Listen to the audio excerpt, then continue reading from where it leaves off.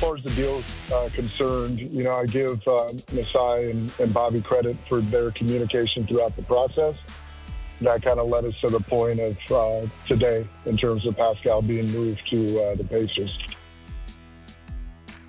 All right, a spicy one on the Fan pregame tonight. Sportsnet and Sportsnet 590. The Fan, we got 3 guests for you in the next hour, starting with Michael Grange in a few moments. Of course, Pascal Siakam traded to the Indiana Pacers earlier today for 3 first-round picks and Bruce Brown. Michael Grange will help us break it all down. Oh, that rhymed. Just nice. Raptors also in action tonight, of course, facing Kyle Lowry and the Miami Heat. That's at 7:30 on Sportsnet 1. We'll get you all teed up for that. We're also going to bookend the show with Tim Bontemps of ESPN to maybe get more of the Pacers' perspective on it at the end. On Sportsnet tonight, we've got Habs and Devils at 7 p.m. New Jersey, 2 points out of a wild card spot. And the meat of the show in between the bookends, approaching big UFC 297 this weekend on Saturday, which we're going to be at officially. We're excited. We've got legend Bruce Buffer joining us at 6:30. You can catch a replay of the first ever UFC fight held in Ontario on Sportsnet 360 this evening, UFC 129, which was an iconic one. And we're going to hear from the iconic voice, Bruce Buffer himself. So lots to come in this 1 hour show. Let's kick things off with Michael Grange, though, not keep him waiting any longer. He's been grinding. Grange, appreciate you jumping on with us.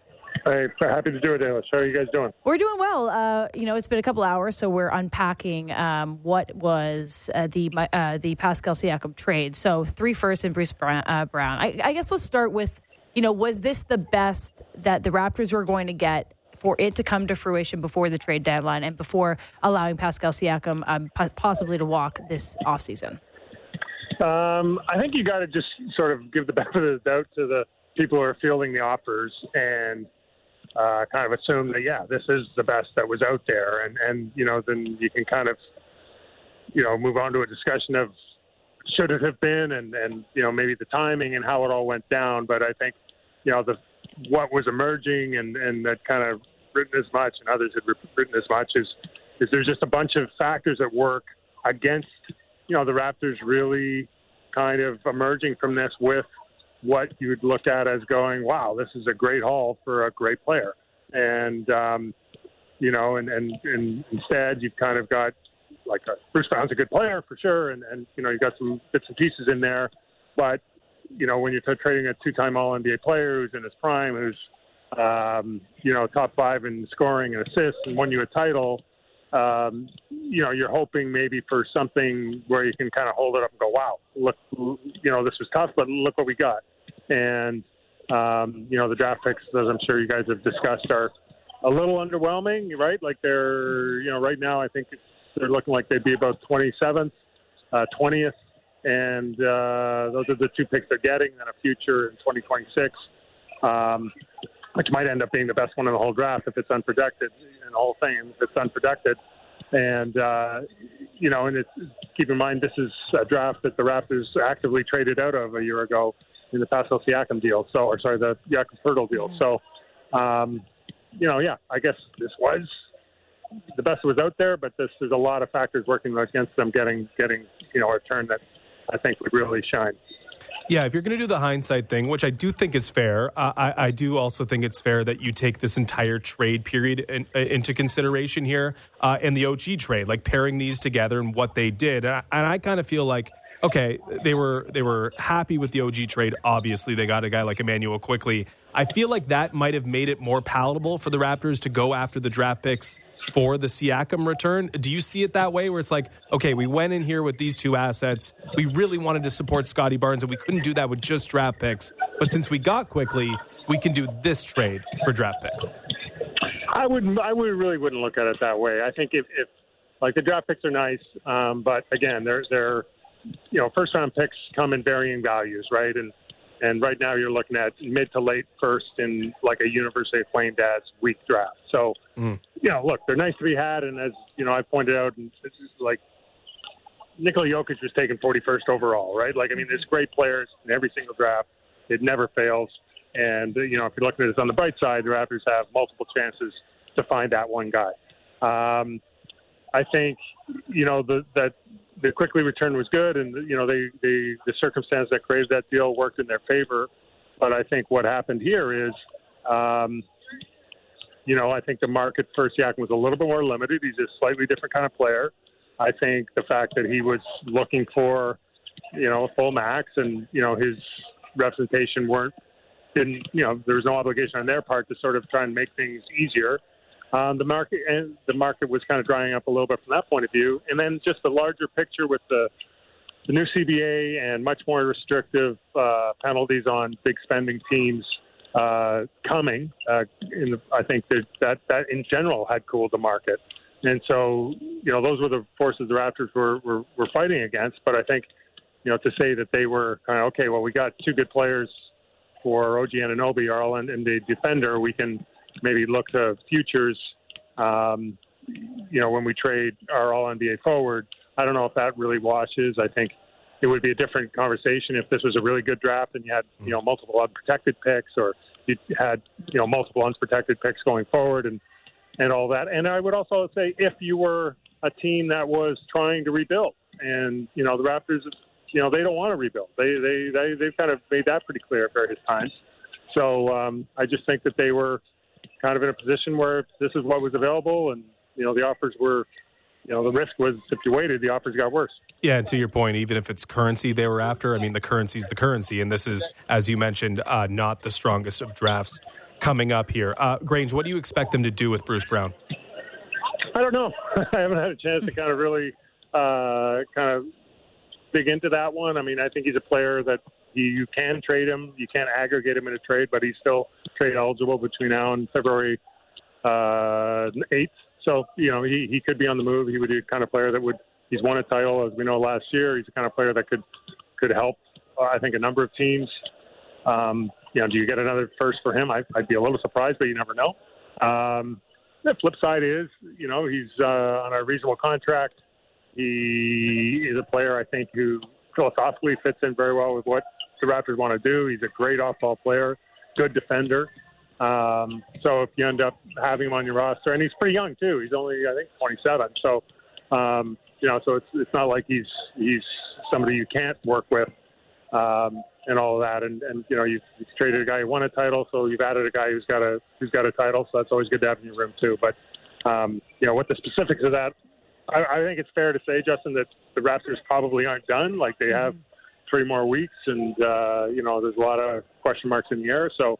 I think if there's a chance and it makes sense, and I don't think there's any obligation on their part that they wouldn't trade him. We're chatting with Michael Grange of Sportsnet, of course, ahead of Raptors and Heat tonight at 7:30 p.m. on Sportsnet 1. I want to ask you a bit about the relationship between Masai or just the Raptors front office and Siakam and Siakam's agent. And for those that missed it, I know you were on the Raptors show a little earlier. They also had Siakam's agent on, so check that out on podcast, because it was, I guess, the initial response, and he's not going to speak ill of the relationship. But I wonder, for you being around the team, knowing the last couple years in general, was there a point where it started to deteriorate? It's a bit of a strong word, but started to shift in terms of maybe where the Raptors viewed Pascal Siakam, how his agent viewed him, and the idea that the max contract might not be something that they were offering. Is there a timeline that you see more clearly now that Pascal is no longer a Raptor? I mean, I think a fair way to put it would be, I don't think there was friction or that it was there's a problematic relationship. I mean, everyone involved in that you touched on there are, really top-end professionals. But, I think really the crux of this comes down to, the Raptors were, and almost all the way along, certainly until very recently, were open and interested in signing Pascal to a 3-year deal worth 30% of the salary cap. That's what they offered him last year before the season started. I think and then where I think, a shift occurred, if you want to put it that way, is, last year at the beginning of the season, they didn't want to take a 30% 3-year extension, which I think was $125 million. They wanted to try and play the season out, ideally make All-NBA again. That qualifies you for a Supermax deal, which would have been 35%. And so all of a sudden you're in the, you're up around $200 million extension. It's a big difference. And, but I think even in that context, the Raptors had kind of settled on, they weren't barring Pascal Siakam kind of emerging as a top 5 player in the NBA and leading the Raptors to a finals and that kind of thing, they weren't really going to budge off 30%, and they weren't really going to budge off 3 years. And so even I think this year, when the 35% element was kind of removed from the equation, they were still hoping for 4 years or maybe even 5, and that was not somewhere where the Raptors wanted to go. And so you've got a problem where the organization has valued an important player in a specific way, and the player and his representation they think that they're worth more. And whenever that happens, there's always going to be a kind of a disconnect, and sometimes it gets worked out, other times it ends up leading to a trade, and I think we can clear what happened here. You spend a lot of time around this team, of course. Did you notice a vibe shift or just an energy around the team over the last week or so, knowing that this was catching steam? And I guess secondary to that is what's the goal now before the February 8th trade deadline? Because the team's going to look a little bit shorthanded, to say the least. They got a big task tonight and tomorrow, and it doesn't get easier from here. How do they approach this next stretch of games without Pascal Siakam? They just got to play. I mean, what's really going to be interesting is, the Raptors have the pick they traded for Jakob Poeltl last year is top 6 protected. Mm-hmm. And, right now the Raptors have the 6th worst record in the league. So if the draft were tomorrow, they would pick 6th. And it's going to be really hard to get to 5th, given how bad the other 5 teams in the league are, or the bottom 5 teams in the league are.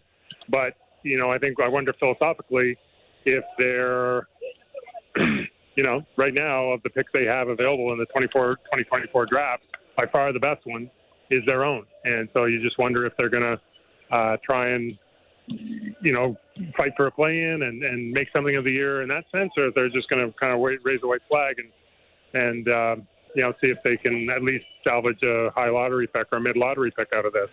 And then I think a lot of that will be dictated by, what happens with, the other players. You talk about Bruce Brown, Gary Trent Jr. is a player who's a pending free agent. Dennis Schroeder, I'm sure, is a guy who could help a lot of teams that are trying to win.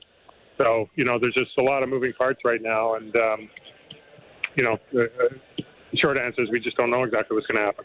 So it could have been Golden State, it could have been Sacramento, but instead it's Indiana and Tyrese Halliburton. How would you assess the fit here, Grange, for Pascal Siakam? Do the Pacers sort of satiate his needs? Do you expect him to stay, sign a max? Do you think this works out well for Pascal Siakam? I think the happiest people involved in all this are going to be the Indiana Pacers. I mean, they've got a really good player who fits really well with their existing best player, and I think the rest of the roster, for a guy who was like their 7th man, and a little bit of draft capital. I mean, it's an amazing trade. I think it relieves them of a little pressure where even if something happens and Siakam can't reach an agreement with them in the summer, it's not like they had to sell the farm to do this. I think I would predict, right? Like, Siakam's going to go there. He's going to be starting, he's going to be getting 30 points without dribbling, basically. Mm-hmm. And he's going to go this. I like this. And it's a good team. They're 6th now. They're only a game out of 4th or 3rd. And one thing Pascal did say, is he wants to play meaningful basketball, right? And all of a sudden he's doing that right away on a team that's pretty young, that's, I would say, on its upward trajectory. And, and then, people say, well, people don't sign in Indiana. Well, one thing about Pascal is, he's about basketball. So I think if he's in a really good basketball environment, I'd be almost surprised if he doesn't end up signing in Indiana. And, he's going to have a pretty good place to play the rest of his time. So we'll see Pascal Siakam on Valentine's Day. On February 14th, he'll make his return to Scotiabank Arena. I guess that's a good time to reflect on some of the love that we do have for Pascal. I mean, the memories of his time here, the championship, top 5 in most Raptors stats and games played. Like, how do you begin to think about the impact he had as a Raptor and will have in this country when he's no longer a Toronto Raptor?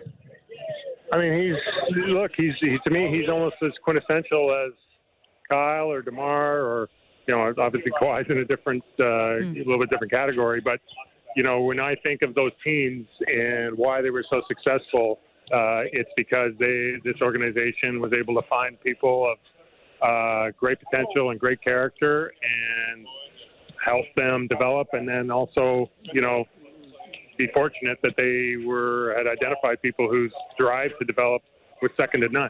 And so you have a guy who was taken 27th overall,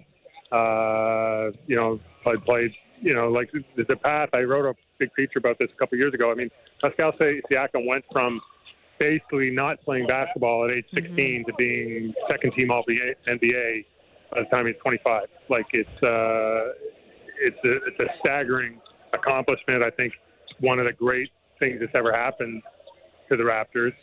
And, you just hope that as time moves on, everyone can appreciate from all sides how good a situation it was and what he contributed here. How much of Masai's, empire and legacy that he's built here not hinges on Pascal, but is defined by the Pascal Siakam development and evolution and rise to stardom? Is this like the best, or one of the best stories that Masai Ujiri has written in his time with the Raptors, and maybe the one that sort of best defines what he was able to bring to this organization? I mean, it's certainly one of them, right? We could have had that same conversation about Fred. I think OG had, would qualify in that respect. Norm Powell in that respect. I mean, that's really, when you look at the team that won, the reason they won is from 2015 to 2018. They had one of the best runs ever for a team without having the benefit of a lottery pick. As a result, they were able to be a 60-win team to win a championship and, do things in the city that no one ever believed possible. So Pascal, I think you can make the case, you're right, symbolically represents, he might be the ultimate symbol of that. And, it's going to be a long time. Hopefully not a long time, but it might be a long time before you have someone else who kind of follows that path. Raptors take on Miami in about an hour and 15 minutes. Grange, I don't think this will be distracting at all. I think they'll be totally ready to play a basketball game. Who knows? Maybe it'll invigorate them to get a win against Kyle Lowry and the Miami Heat. We appreciate you jumping on today. Busy day for you. Love to chat about it, and hopefully we'll catch up soon. Great. Thanks, guys. Take care. Thanks so much. That's Michael Grange, of course, of Sportsnet. Raptors take on the Heat tonight. There's no time to be too reflective. We can take a little bit of time, though, because we got a bit of an interesting week, right? So Pascal Siakam no longer a Raptor, not officially yet, but will be probably quite soon. Kyle Lowry tonight, DeMar DeRozan tomorrow night, OG on Saturday. It's an interesting week of... That's an amazing run. It is. It's just... And obviously it didn't happen on purpose, but it gives you a look into the past, into teams that were, players that were a part of this Raptors run at times. And I mean, Pascal Siakam is as you said, it maybe one of the best success stories in the NBA. The way that he rose to stardom against all odds, a very unique background. Was playing at New Mexico State. He didn't start basketball until he was almost an adult or a teenager at that point. 16, 17, yeah. Yeah, and look what he did. He's going to leave the Toronto Raptors fifth in most games played, fifth in points, third in rebounds, fifth in assists, fifth in double-doubles, second in triple-doubles, and third in combined regular season wins and in postseason wins too. He's been a heart and soul of this team for an extremely long time. Of course, was an NBA champion, a two-time All-Star, a two-time All-NBA player. And I have nothing but respect and appreciation for the grind that it took for him to get to this point. Yeah, with all due respect to Grange, who has forgotten more about the Raptors than I know, I separate Siakam from Fred and from Norm and anyone else you really want to lump in. I think... Through the prism of Pascal Siakam, you saw the best in Masai Ujiri, the eye for talent, 27th overall, New Mexico, showing attentiveness where others weren't paying attention, a willingness to not look at Duke and North Carolina, and to actually pay attention to someone who picked up a basketball first when they were 17 years old, to develop that player, to send him to the G League after he started with the Raptors that season. I think in some ways Masai Ujiri's reputation was staked on Pascal Siakam. And it's not all about Masai. We're talking a lot about Masai today, clearly, because he's the one that traded Siakam. But I think the best story that Masai Ujiri was able to write for himself was the Siakam story. And he made the trade to get Kawhi Leonard, which ultimately is the reason why a championship came here. And he didn't trade Kyle Lowry, or at least held on. But I feel like the most quintessential Masai thing was drafting and finding Siakam and developing him into a superstar. And I think you can quibble with the return. Like, I'm not overly pleased. Like, I understand that you're kind of against a rock and a hard place at this point. I think you waited too long. I think we can all agree on that. Those that are smarter than us certainly think so as well. And 3 first-round picks for someone that was going to walk is more than you got for Fred VanVleet. And those first-round picks, they might not be the best first-round picks, but we just talked about it. If you do have the believe and trust in Masai, maybe they can hit on one of them. Maybe they can be used for something else, right? And I love that Grange thinks that this isn't it, because I hope it isn't it either. There's still moves to be made. But you are teetering into that, as they said, like a top 6. What are the Raptors right now? Bottom 6 or something? Like, in terms of what they could get for their draft picks? What, in terms of theirs? Like, what these picks could turn into. Could make a big difference. Indiana's a good team. So, yeah. And now they're going to get better. So their picks are going to get worse. So there's... Yeah. I don't think it like skyrocket that they're going to be, this is the best team in the Eastern Conference now. They're getting Pascal Siakam. But sure, they're not going to get worse. And he's going to look great with Tyrese Halliburton. And that team's fun, and they're fast. And, I don't think the Raptors are going to be fun and fast from now on. Indiana's the team that's going to get to enjoy this. Exactly. But the fact that you get something for someone that basically we were pretty sure was going to leave in the summer, you have to give a little bit of a positive boost for that. But they have a lot of young talent. They have a lot of upcoming players that you were like, oh, maybe you could have just thrown one of those guys in. The Bruce Brown thing is interesting. I'm not sure if that's going to be a trade candidate or a piece that they try to shape around. I think I was just like, oh, we waited this long to get this Pascal Siakam trade, and this is all we got. Yeah, I think the Raptors front office probably victim of trying to be perfectionists here. Yeah, I see that. I think they probably took these 2 assets, or saw actually all 3 assets, if you want to lump in Fred, as guys or assets that were able to bring back something that you could turn into a superstar yourself. And I think they achieved that with the OG Anunoby trade. I think that's what they were trying to do with all 3 of those players. And it never came to fruition with Fred, and they lost him for nothing. And they managed it with OG Anunoby. Because we talked about a whole year. OG can be had for 3 first-round picks. Like, that was out there. But they went the route of wanting it was going to be out there. Masai promised it was going to be out there. So those deals were out there, I think.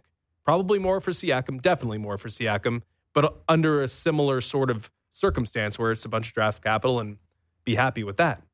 But I really, really do think that with all these 3, they were trying to support Scotty Barnes with known quantities.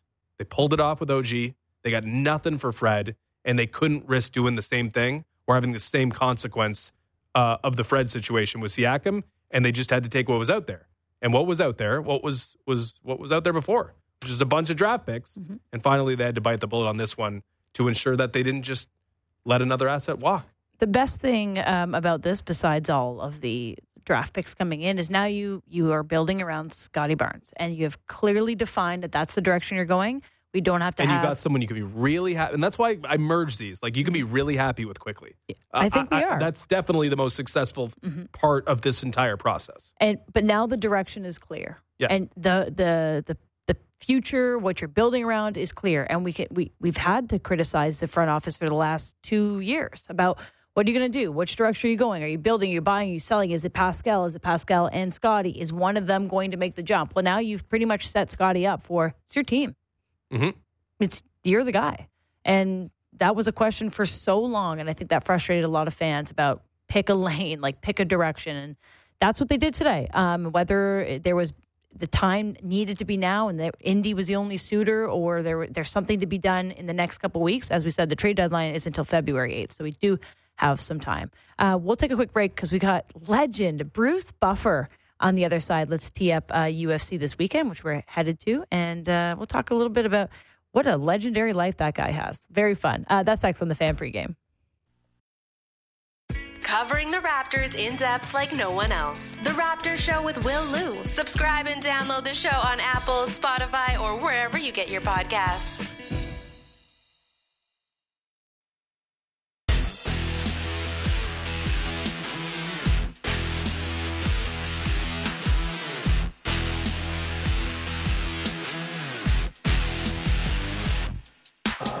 Ladies and gentlemen, this is the main event of the evening. And now, it's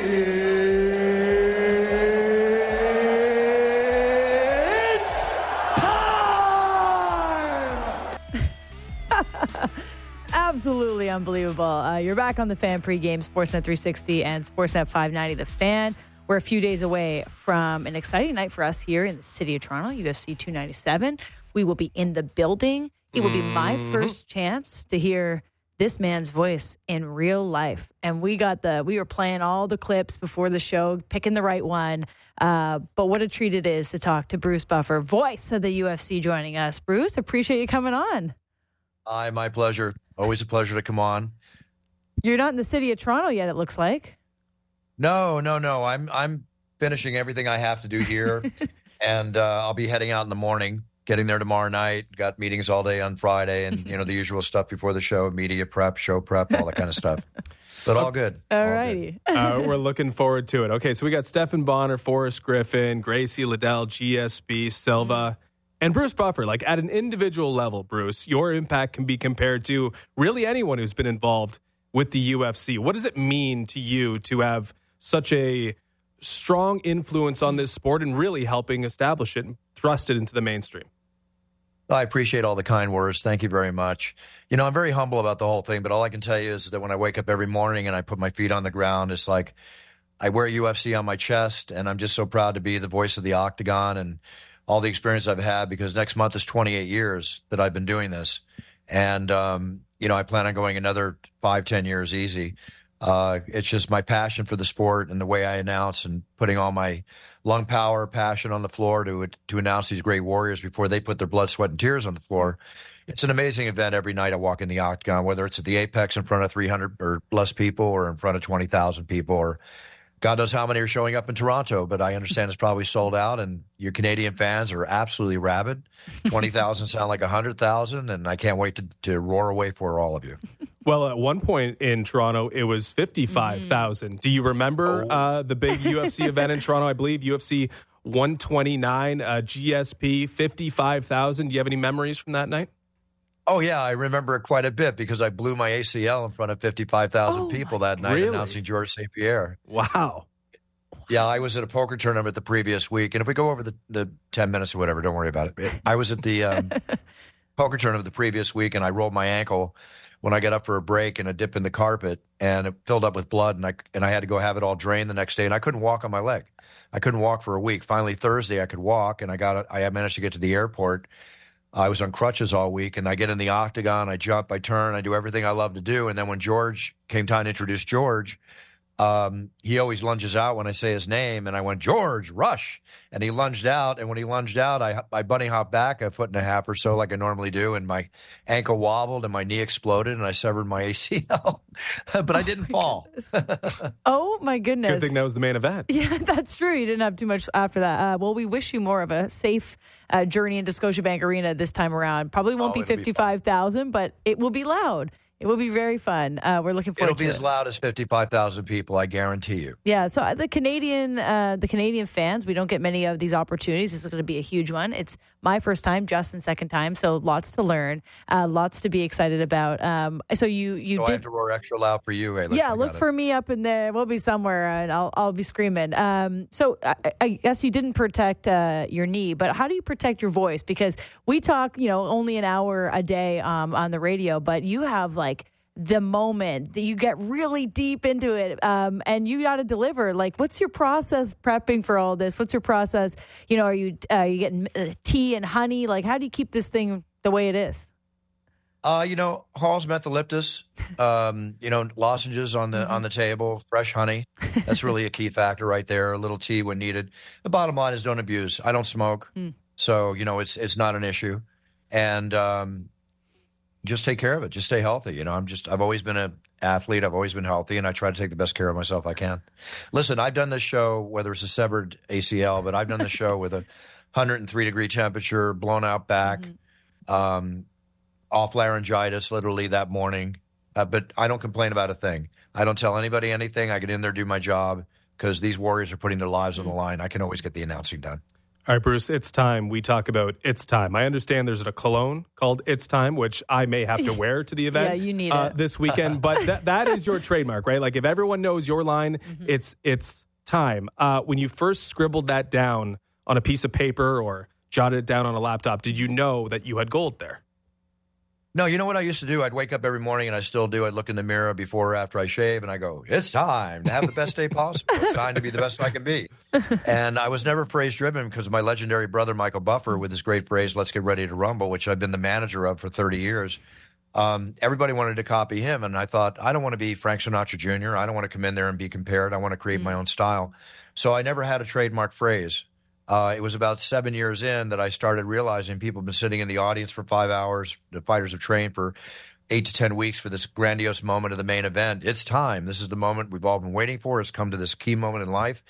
Bam. So I started going the It's Time then, and over a course of years, it went through an evolutionary process where it just got to the point where I'm jumping and I'm roaring and I'm, throwing all that out there. I never know what I'm going to do till I get in there and do it. I don't rehearse. I don't get in the shower and go, Chuck Liddell. I don't do that. I make sure I know how to say the names. I get in. I want to be organic. I want to feel the energy from the crowd and then roar away for them and take the fans, because the show's not about me. It's about the fans and the fighters and the fans. I want to take the fighters and the fans to the next level, far beyond the level they're already at. And that's my job. That's what I want to do. You mentioned George would lunge out at you a little bit. I mean, the interactions with fighters while you're introducing them, I think that's something that's really, really grown, at least recently. I think more guys are doing it. You see fist bumps with, I'd say 50 to 75% of the guys are ready to interact with you and wanting to. Did that start with George? Like, who was the first guy to kind of involve themselves in your introduction? No, it actually started with a fighter out of Florida that we did the fist bump. And pardon me if I'm brain farting right now on the name, but then it graduated to the point where other fighters would just go like this, or they'd come up and they'd put their head to my head, and want to get in close. They want to feel the whole oomph, and the bottom line is when I'm announcing, my eye is on the eye of the tiger, male or female, and they allow me to get into their space, which is an honor to begin with, because, they're not going to let anybody just walk into their space. It's their moment. But I know what it's like to fight. I know what it's like to throw down, and I want to make sure that I give them every bit of passion and power I can to take them to that next level. And it's a complete honor if they. I never instigate the fist bump. That's them to me, not me to them. So they want a fist bump, they got it. They want a head bump, they got it. They want a body bump, they got whatever they want, they got. They're there to perform for us, and I'm there to perform for them. So it's a wonderful thing. By the way, if I may just say. My It's Time cologne has been the top-selling cologne on Amazon now for months, and I'm very, very proud of it. It's available in about 40 countries, but it's in Canada. You can get it on Amazon. It's coming in the stores in Canada over the next 3 to 6 months. It'll be everywhere. I'm already on Amazon, and it's in the cart. I'm wearing it Saturday night. Because I need it to get to Justin. And they're next day, so you'll be wearing it Saturday. I'll be all set. You'll be able to smell us. Wednesday, I'm not trying to get you to spend money, but I appreciate it. Oh, that's so funny. Okay, so we're talking about some of the really exciting parts of your job. What's the hardest part of your job? Is there ever a moment where you're like, this is tough. I got a bad decision, or I got something I need to announce, or a difficult moment, a crowd that you really got to try to work with that aren't there? Is there a hard part? I know you're going to gloss over because the fighters are the ones doing the hard thing, but for you there's got to be something that's challenging. The hardest part of my job is the travel before I ever get foot in the arena. That's the hardest part of the job. When I've got to go to Saudi Arabia for 30 hours of flying, come back, and then head over to New York or Mexico City the very next week, that's the hardest part. As far as on show night is concerned, I'm having so much fun. I'm enjoying. I'm still passionate about what I do. Sure, I've stood over the judges' table. I'm the first one to know the decision. And I got to hold my face sometimes and hold myself back. It's like, what are they were looking at? You got a split decision. It's 30-27 for the other fighter and then 29-28 for the other fighter. It's like, what fight were they watching? Or instances, those kind of things happen. But there's nothing tough on fight night. It's, it's 8 hours of work. It's what I do. I have absolutely nothing to complain about. But I love every moment of it, so I can't really complain about a thing. What makes the best crowd, Bruce? Because we're going to be in the crowd, and we want to make sure we're a positive part of the experience for Smelling you and good. everyone else. Like, when do you know a crowd's going to be great, and what defines a great crowd for you? You know, every city, every country has its own flavor, and they're all great in their own respect. I mean, Brazil stands out. UK stands out. The fight fans are just amazing there. Montreal, Toronto, Canada as a whole. It's all about energy. The more energy I feel coming from the crowd, the fact when they show up early to see the fights from the first fight of the night to the end of the night, you know, like in Vegas, sometimes it doesn't fill up till mid-fight. That's Vegas. That's just a routine. You go to some countries and that place is 2/3 full and then completely full by the time the middle of the show comes along. So it's all about the energy that they're putting forth, the excitement that they're giving when their fighters walk out. And I'm completely humbled sometimes because, again, I'm not fighting. And, again, I'll say it again, the show's not about me. I'm there to enhance everything I can. But when I walk out and I get an ovation, it's like, wow, it brings tears to my eyes, man. It's been like 28 years, and every night's a new night. And I feel that same emotion every night. And all I can say is thank you, thank you, thank you. You know, it makes all these years worthwhile, you know. Last one for you, Bruce. Do you have a favorite all-time UFC moment, whether it involves you or whether it involves a fight or a fighter? Do you have something that's top of mind when you think back at all the years you've been involved in the UFC? Excuse me. You know, there's so many grandiose moments, Justin, that it's very hard to pick one. It's like asking me who my favorite fighter is or my favorite fight was. But I can always give examples. But one example that will always stand out was when we were about to go out of business, when Dana the Fertitas took it over, and they created the Ultimate Fighter, show. And the first season culminated into the main event with Stephen Bonner and Forrest Griffin, which was an amazing fight, drew a 15 share on TV in the United States at that moment. And he handed out a contract to Stephen Bonner as well as to the one who won, which was Forrest.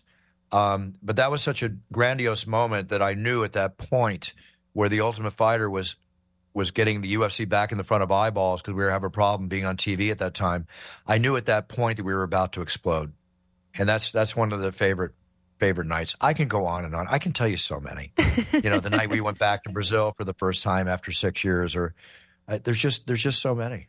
So many. There's going to be more moments this weekend. 9 Canadians you're going to announce. We're going to be cage side. We're looking forward to it. We can't wait for the pirouettes. We can't wait for your performance. Be and, safe. Of course, the performance of the fighters. Bruce, we'll see you soon. Thanks so much for joining us. Thanks, Bruce. Thank you so much. And can I thank everybody in Canada, too, if I may just do a little show plug? One of the favorite things I love to do for the fans is I do videos and audios of championship introductions, weddings, birthdays, birth of babies, you name it. I'm one of the top 10 on Cameo for doing those, but they write my offices at brucebuffer.com. And, you know, granted, I got to charge a few shekels for it, but I give away to charities and stuff like that, partial proceeds. And it just makes my partner, Kristen, and I so happy. I must do 5 to 10 weddings a week, and to be part of somebody's special day. That's another thing I absolutely love, which is an extension of my job in the Octagon. I just like making people happy. So keep them coming. I'll keep making you happy all day long. Bruce, I'm getting married this year, so stay tuned. Maybe I'll send you an email. Might be my wedding gift. Not going to lie to you. Oh, are you, Ailish? I am. So, you know, we'll connect on the road. And now, walking down the aisle of love forever. Presenting, you got it. Oh, yeah. Just cut that. The full one's coming. The full one's coming. This has been a blast. Looking forward to seeing it all for the first time on Saturday myself, and Justin will be there as well. So safe travels up here, and have an absolute blast. Appreciate your time. Thank you. Pressure's on. I'll roll extra loud for you, Ailish. There you I go. promise. And all the great Canadians. I love Canada, man. I can't wait to get there. We'll see you soon, Bruce. Thanks, Appreciate it. That's Bruce Thank you. Buffer, voice of the UFC, of course. Whew, ready to run through a brick wall. I thought you were getting it for free there, the whole thing. That was a tease. That's how you do it. good. Now you got to pay the big money, right? Makes sense. Let's talk to Tim Bontemps, NBA writer for ESPN. We'll get back into the news of the day, of course. Pascal Siakam traded to the Indiana Pacers. Tim, we appreciate you jumping on. It's been a busy day, I'm sure, for you and us up here as well, unpacking all the trade stuff. So let's just start with the broad question. Did the Raps do the best that they could with the situation, with the timeline, and with an expiring Pascal Siakam? I think you could say the Raptors did well with the situation they put themselves in. I would also say that I think this is a decision they probably should have made sooner, and therefore probably would have gotten more sooner. But I think given the fact that there wasn't a seemingly robust market for Pascal, given that it did not seem like they were interested in signing him to a long-term deal, the fact they were able to end up with expiring money and 3 firsts of varying value, I think is a solid outcome for them. But, it also, I think, could have gone differently if they'd been a little more proactive in how they chose to go about going through this entire process. But we've been seeing that for quite a while. So in the end, this team, after the OG trade, very clearly was going to be oriented around Scotty Barnes and Emmanuel quickly moving forward. And the fact that they moved on from Pascal the way they have, set themselves up the way they have with 3 first-round picks over the next 3 years, and now 3 picks in this year's draft, assuming, at least 2 picks in this year's draft, I should say. It puts them in a position where they're going to be able to build around those young guys, and we'll see now what Masai Ujiri and Bobby Webster and the Raptors front office can do with those picks and young players. Did getting quickly, in your estimation, kind of change what the acceptable outcome would be for the Pascal Siakam trade? Because I do think they really, really were wary of putting Scotty Barnes on an island. And I guess with Quickly and I guess with Barrett, he's not on an island, and therefore maybe it was a little bit more palatable grabbing those picks? Or is this just a case of, hey, they did the best they could given the circumstance that, as you mentioned, they put themselves in? Yeah, I think it's more the latter. I mean, obviously, it's better to have a combination of young players and draft picks than just, if they'd gotten, expiring contracts and 6 draft picks, right? There's not as much present day help for Scotty in that situation. But I think when you look at the overall market, I think, ultimately, I think you look at them as separate deals. And to me, what the OG trade really showed you was that the Raptors are going to trade Pascal Siakam, right? And they had decided that Scotty Barnes was the guy they were going to build around. And, if they had gotten some overwhelming pick haul for OG Anunoby and they'd done that instead, I don't think you wouldn't necessarily look at their situation differently. You'd still say that the overall goal was the same. I think by getting Emmanuel Quickly, what you did was you found a guy that, in theory, should be a really good long-term fit with Scotty Barnes, which is what you ultimately get these draft picks to do, right? You're trying to either use those to go get players or go trade for players or draft players that are going to fit with the guy you're building with. So in the one trade, they get a lead ball handler for the future who is a great stylistic fit with their young star. The other trade, they get a bunch of trade assets where they are a bunch of draft assets that they can use to add some more youth to the roster as they go in that direction moving forward. So I think it sort of goes hand in hand with the way the 2 deals worked out. And they also received Bruce Brown in the deal. And I wonder for you, is that someone you see, fitting with this Raptors roster and timeline right now? Is that someone that might be of a trade value package as they approach the trade deadline? What do you think they'll do with Bruce Brown?